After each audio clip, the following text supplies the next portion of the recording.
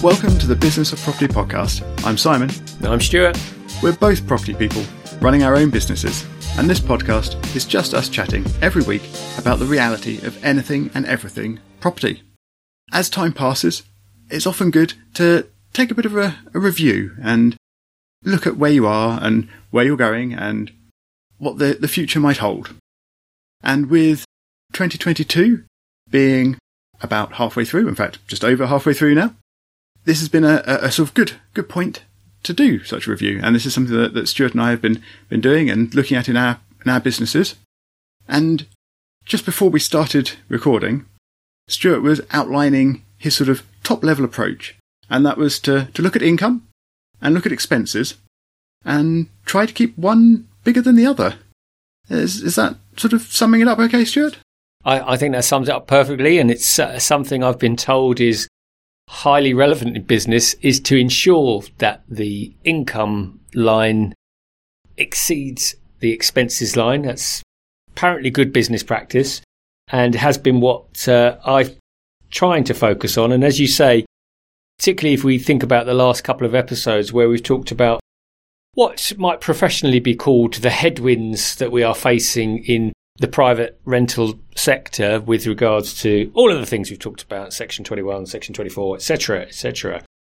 And the two key areas are obviously income and expenses. And so where do I start? Well, of course, I think it's the same for every one of us. And I can hear people just chuckling away when we say it's about occupancy, isn't it? You know, number one, it's about being occupied as much as you can. Of course, now if you've got 2 or 3 one-bed buy-to-lets, that's very different to a portfolio where you're operating on a room-by-room basis. So there are differences.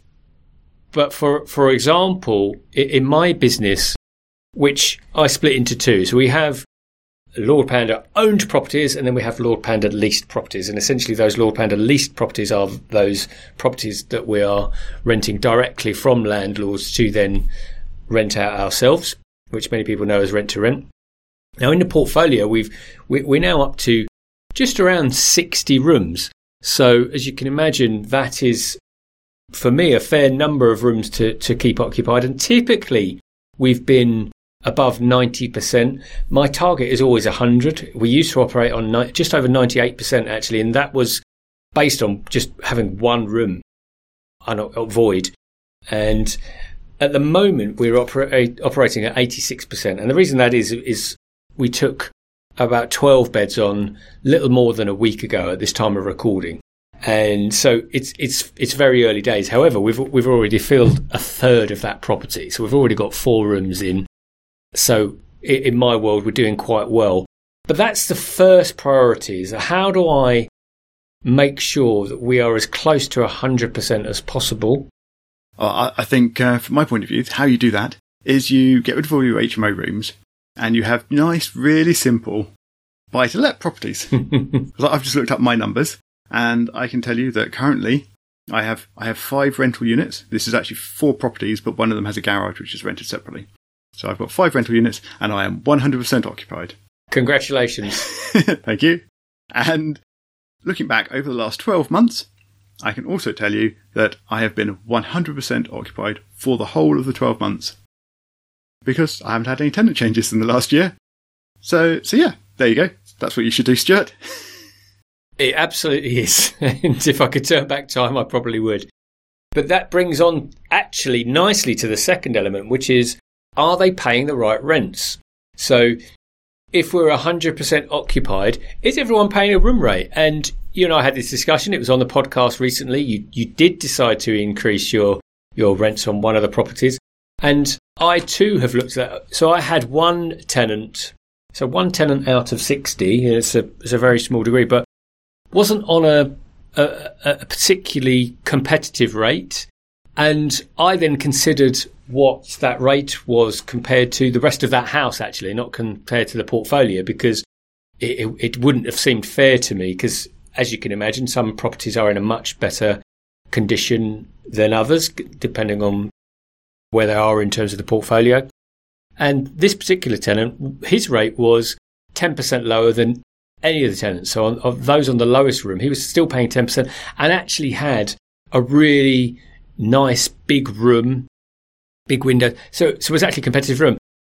So I just reached out to the tenant and the guarantor in this case and said, look, we're going to revise the rent. And actually the tenant was on a periodic, so it was just rolling. So it felt like the right time to me, and just said, look, given everything that's going on at the moment in terms of, inflation that's been done to death, cost of utilities, etc., it seems fair to me that we'll increase this rate. And I didn't give a percentage, but just for the sake of this podcast, it was somewhere in the region of 8 or 9% it worked out.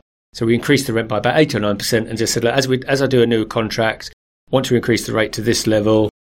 I hope that's okay. The response was the sort of response I love to get, which was, that seems perfectly fair to me. Just send it across. And that was how I brought that one room. But obviously in a portfolio of 60 rooms, can I hand on heart say I've done that as often as I should? No. But it certainly warrants a look. So this is where I stopped feeling quite so smug about my occupancy. As you mentioned, we talked about this a while ago, and you said recently, this was months ago. Time goes so fast, but it was months ago we talked about the rent increase that I was considering and then did actually implement for one of my tenants. And yes, that has gone smoothly. They have been paying the increased rent, but it's still well below the market rent for that area. And this is something that I need to make more of an effort to review and act on regularly. And I've now set up reminders in PATMA to make sure that I actually do review them on the yearly anniversary of each tenancy. And while I don't have any expectations of being able to bring some of the tenancies back up to market rent, because I think they're just too far behind, I will at least now try and keep them ticking over and gradually increasing over time to at least not fall further behind. But do you have a process for doing that? And I mean, with HMOs, I assume you have a much higher turnover of tenants generally. So obviously every time a tenant turns over, do you review what the asking rent is for that room? Yeah, in short, yes. So at the end of a tenancy, if they leave, we depart.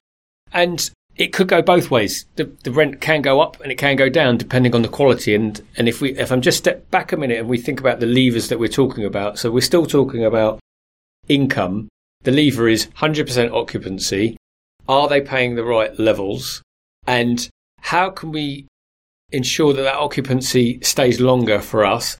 Well, it comes back to the quality of the environment that they're in. So that just comes back to your point, because I'm going to be completely transparent as well. I have a property where the quality of it has lowered in the last year and a half. It's a 7-bed property. It wasn't extremely high quality to begin with, but obviously with 7 people in it, that has lowered. Now, there are some challenges I've got with that, which I'm not going to talk about here, but let's just say maintenance hasn't been as up to date as it should have been, despite various requests. And what that means is that we've had to lower the room rate, which isn't something we wanted to do. So in terms of that occupancy lever, the other element that's quite key for us is ensuring that all maintenance is up to date, not just in terms of the basics, but in terms of the aesthetics as well. Because, the scuffs, everything looking not as great means that we are less likely to keep people for longer.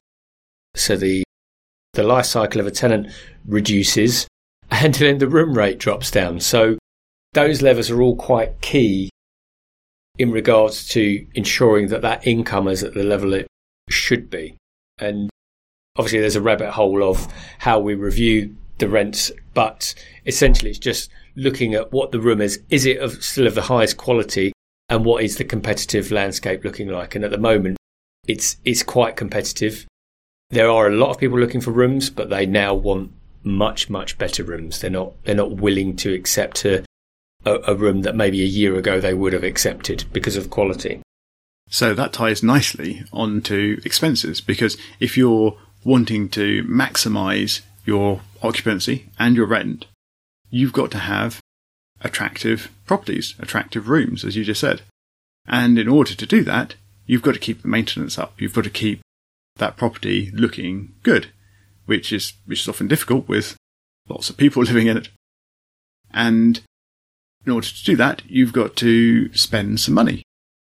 So how do you decide what is the right amount to spend sort of between just a room tenancy and also perhaps on a larger property, perhaps even when you first get it as a refurb, you could always spend less and pitch at a lower occupancy and a lower rent, or you could spend more and pitch at a higher level. How do you decide where to go, and how does that feed into your overall calculations?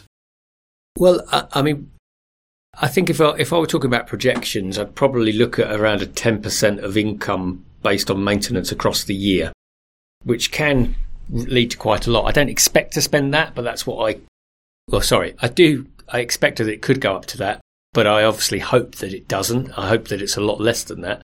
But essentially what we do, which is what we're going to do soon, is one of the property that I'm talking about, is we'll have a walk around. Now, there's a lot of things that in my world are necessity that haven't been done, i.e. there's it's not a hole in the kitchen, but there's a divot where it bows down. That for me just should be done. It's not an aesthetic thing. It's just probably a health and safety issue first and foremost. But then we'll walk around and there's elements where it just needs painting. It'll be addressing what needs to be addressed. And if that means painting all of the communal areas, that's what we'll do. So for me, it's really just about making this what I would consider the bare minimum. And of course, that's a very subjective level, because we've all walked into properties, and I'd probably walk into this property now with fresh eyes going, oh, I can't believe that this is the level of it. And I've had several people living here. But of course, it's just one of those time things. We've left it. So it's really just a case of I'll walk around it with both the letting agent, if he or she is available, just so that they're aware, and also my maintenance person, just to say, right, these are and we'll grade it, essentially a high, medium, low. These are the ones that are high and absolutely have to be done. These are medium. I'd like them to happen within a very short period of time, but it's not urgent. And then the nice to haves, which we might do 6 to 12 months down the line. But for me, it's just making sure the property looks clean. And my kind of final line on it is as always, would I be happy for my children to live there? And some of the properties I walk in and no, I wouldn't, and they're now my properties, so we have to address that. And that's kind of like our modus operandi, if you like, regards to property. Yeah, I as you say, I think if you're going to property and I walk around it and can see that bit doesn't look great, or that bit's a bit concerning, or I don't think I'd like touching that, then yeah, it shows it needs fixing. And I tend not to do this very much during tenancies because it's whole property let, but certainly between tenancies, that's when I go in and quite often spend a reasonable amount in a single lump to bring the property back up to standard. So moving on from maintenance, what other expenses are you looking at? Well, obviously the big one for everyone is utilities. And the way I work, because they are predominantly HMO / multi-let rooms, is I work with a fixed cost company. So they are essentially an aggregator of energy providers. So what they can do, what they can offer me, and they might not be the cheapest, but what they enable me to do is to create cash flow forecasts. So for example, what that means is I might buy a property, or I might take ownership of a property, or take rental ownership of a property, and they would agree that the gas and electric is going to cost £200 a month. Ha ha ha. But let's say it's £200 a month. Then I just know that is exactly what we're going to pay for the next 12 months per month. And there's no rising and falling, because one of the big challenges obviously we have as an HMO room provider is clearly between the months of September and February, March, the gas bills and electric bills are going to be much, much higher than they are during the summer months. And that really impacts our sort of cash flow for obvious reasons. So what I've selected one of these companies for is just to ensure that what I can now do is forecast and know what the level of expenditure will be month on month for a minimum 12 months. And we actually forecast longer than that. So that's how I do that. I actually bundle in other things as well, like council tax, broadband, and I think they're the key ones that go into it. Water, obviously. And all that means is I've just got a fixed cost. Now, of course, that fixed cost can increase now because of what's happening. But typically, I'm told when that's going to change. So, for example, they would say, OK, all of these monthly costs will last up until the 30th of June, which is now passed. And the next cost will be this, but that will last for 2 years. There will probably be people that might meticulously review these costs and say, well, actually, based on your tariffs, you're paying 15% more than you should do on an annual basis. I accept that, and I accept it because I'm happier to know what I'm paying than to have a better rate that's variable, and hopefully that makes sense. Well, it makes sense to me, but in terms of the words, it makes sense. Yep, I think that makes sense. And I think it's interesting that you're not just fixing the rate or the costs of the energy and other supplies. You're also balancing that over the year. So every month is the same for you, rather than cheaper months in the summer and more expensive months in the winter. You've opted to just spread that evenly over the whole year and know consistently what those expenses are going to be. But you said the big expense, of course, for everybody is utilities. But what about mortgage interest? Surely you spend more on mortgage interest than you do on utilities. They haven't got that bad yet, have they? Well, the big one, I guess, because utilities has been top of mind, but you're absolutely right, of course, with the interest rate rises that we've seen over the last month. Yeah. I guess I think about those less because the impact is coming down the pipe depending on where you are with your mortgage, your mortgaged fixed terms. So most products that we pick were either 2 or 5 years, and all of the products I picked in the early days were all 2 years. In fact, I think I've only just done a 3-year, but now, given the choice, I'd pick 5-year every time. Well, depending on all of the other factors without going into the ERCs and the arrangement fees, all things being equal, I think like most people, I'd probably pick the 5 years just because it pushes everything out far enough. Because like you said on the last episode, we're going to be pushing 5% soon. How soon, we don't know. But to answer that question, yes, what we want to do is review. And I know that PATMA, for example, you can put your mortgage product dates in, which for me is a godsend because they're the little things that all big business banks on, isn't it? Like the insurance companies, we haven't talked about insurance, but like the insurance companies, they bank on our sloth as consumers. Well, I'll speak for myself, but I'm pretty sure they bank on our sloth because it's easier, isn't it? It's just easier to click a button that says continue. And in fact, we know that most of these will just continue unless we proactively do something about it. And it's not that we can't be bothered, it's just that life is busy, so we don't. And mortgages, I feel, is a little bit the same, but having had 4 mortgage products, and what happened was we had 2 properties, both with existing mortgages and with further advances on the same properties. They all went into SVRs, and I'm not going to go down that rabbit hole on this episode because that's not what we're talking about. However, what I can say is that, I nearly cried every day that I saw these amounts leaving the account because of the SVRs were around, I can't remember, but let's say 6-7% as an annual rate, so really high. But in terms of actual cost, it was like 30% more on those costs, compounded by the fact that the banks themselves just weren't getting round to dealing with it. So much so that we are trying to retrospectively get the additional interest paid back, and my broker is working on that at the moment, so hopefully that'll happen. But so for me, it's really key that those things get flagged to us and flagged in advance, because that was my issue. I didn't get to it quick enough. I still got it to it before it ended, but once you're in the hands of the bank, they can take as long as they like. So reviewing those products, making sure we're on the best products is paramount. And particularly where we've got a number of existing mortgages and further advances, it is as you say, a big cost to cover off. Yeah, it's not something you want to suddenly see a 30% increase in. That's for sure. That's a big change and a big effect on something that is already a big expense. You mentioned PATMA having reminders built into it for the end of fixed terms, which it does, which is brilliant and certainly something I would recommend for everyone, so you don't miss those deadlines as they're coming up.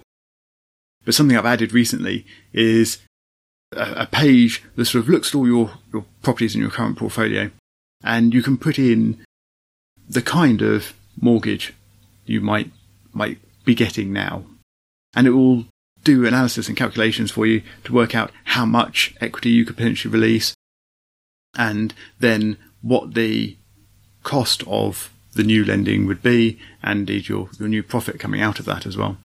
Anyone using Patma or would like to use Patma to give that a go, I do recommend it. It's quite interesting to play around with those figures and see how things would work out or could work out with different mortgage scenarios and situations.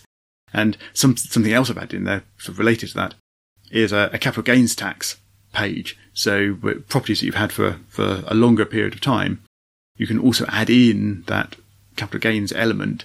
So you can sort of look at how much of that equity or the equity gain you would actually be able to keep after you've sold potentially and solidified that and had to pay the capital gains tax. But anyway, we are digressing a bit from the overall idea of reviewing our business portfolios or our property portfolios and the expenses and income involved. Is there anything else left on the expenses side of your balancing act? Well, I suppose the other thing that it's probably remiss of me to mention, particularly in relation, stepping back to utility bills, is that we can set limits in terms of usage on tenants.